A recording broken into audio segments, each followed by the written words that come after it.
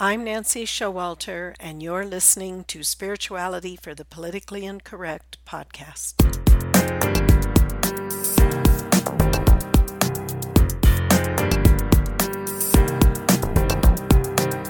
Welcome, all radical paradigm shifters and creative change makers. You who dare to create a better life and a better world. Tap into the power that resides within you and use that power for constructive change.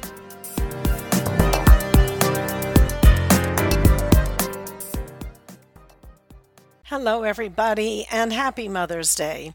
It's really wonderful to have a specific day of the year when we honor our mothers, our physical mothers, as well as our Divine Mother. In the East, the concept of the Divine Mother is very well understood. We know that God is Alpha and Omega, both masculine and feminine. In the West, we have, in the Catholic tradition, the understanding of Mother Mary and how she is revered. So let's just talk a little bit about the Divine Mother. What really does that mean? And I'd like to share some commentary from Elizabeth Clare Prophet, who talked about mother and what it means on a particular Mother's Day. If we look at it from an internal perspective, its mother is like a fountain of life that is deep inside of us.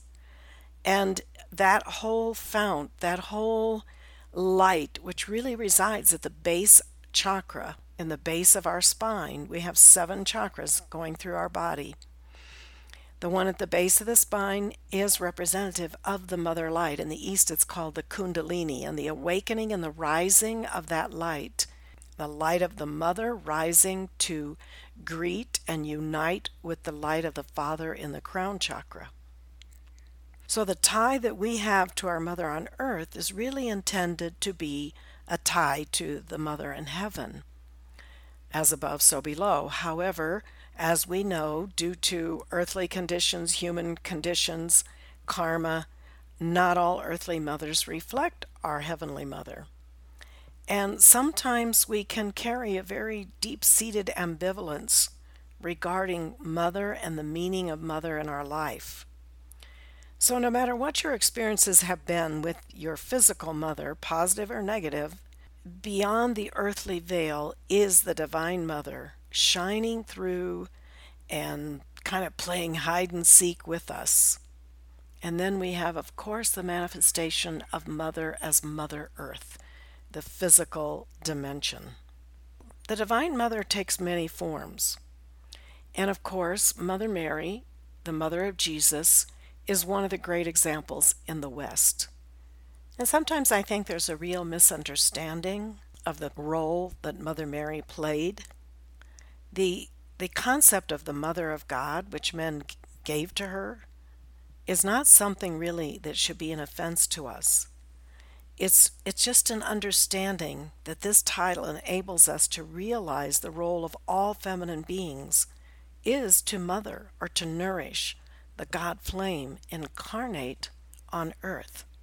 So what does this mean? It means that in our role as mothers, as sisters, as daughters, wives, we here on earth are to exemplify a spark of God, as God is the universal mother.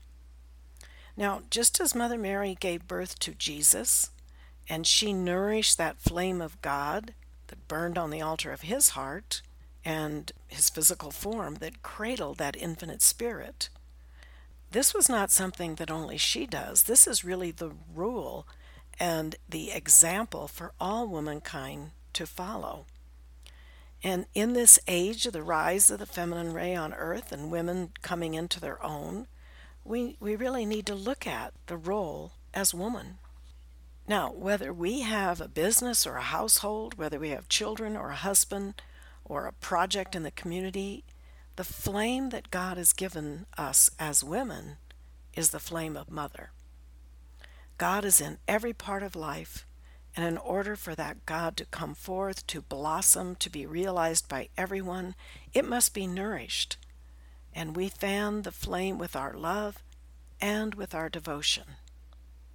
And it is the God whom we worship in heaven whom we must give life to on earth. That is the role of woman.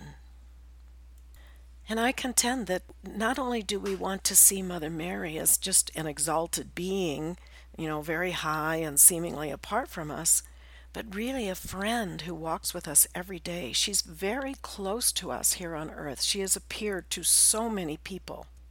And I can witness also that Mother Mary has a very powerful presence. And we need to think about how we can invoke her. Now, the Catholic tradition has the rosary, and those rosaries given by millions around the world are really very effective in drawing her presence closer and closer to the earth. So really, if we expand our consciousness to understand that there are heavenly saints of East and West, and the great gurus of the East, all of this is part of the great mystical body of God. All contribute a certain focal point of consciousness to us, whereby we on earth can be the step-down transformers for that cosmic energy that is our very life, and yet must be translated through our consciousness, through our free will, and through the flame that abides within our own hearts. That presence of God that Jesus talked about, the kingdom of God is within you. And we find that in the spark of life, in the threefold flame of love, wisdom, and power within our own hearts. So as you celebrate this Mother's Day, and I know we're a bit confined this year, please contemplate not only the love of your own mother or forgiveness of your own mother, whatever is being called upon for you at this time. Remember the Divine Mother and invoke that presence of the Divine Mother to flood your being, to accelerate that light within you and have that reunion with the beloved Mother. So again, have a blessed and happy Mother's Day, and I will see you next week. Until then, keep an open mind, a generous heart, and a powerful spirit. Thank you for being with me today, and if you enjoyed this episode, please subscribe, download, and comment. I'd love to hear from you, and your support is much appreciated. And don't forget, go to nancyshowalter.com to get your free electronic copy of my book, It's Okay to Be Rich, The Entrepreneur's Guide to Increased Wealth and Personal Mastery, endorsed by T. Harv Eker, and my free mini course, How to Speak Your Success, the shocking truth of how your words impact achieving your goals. I'll see you next week.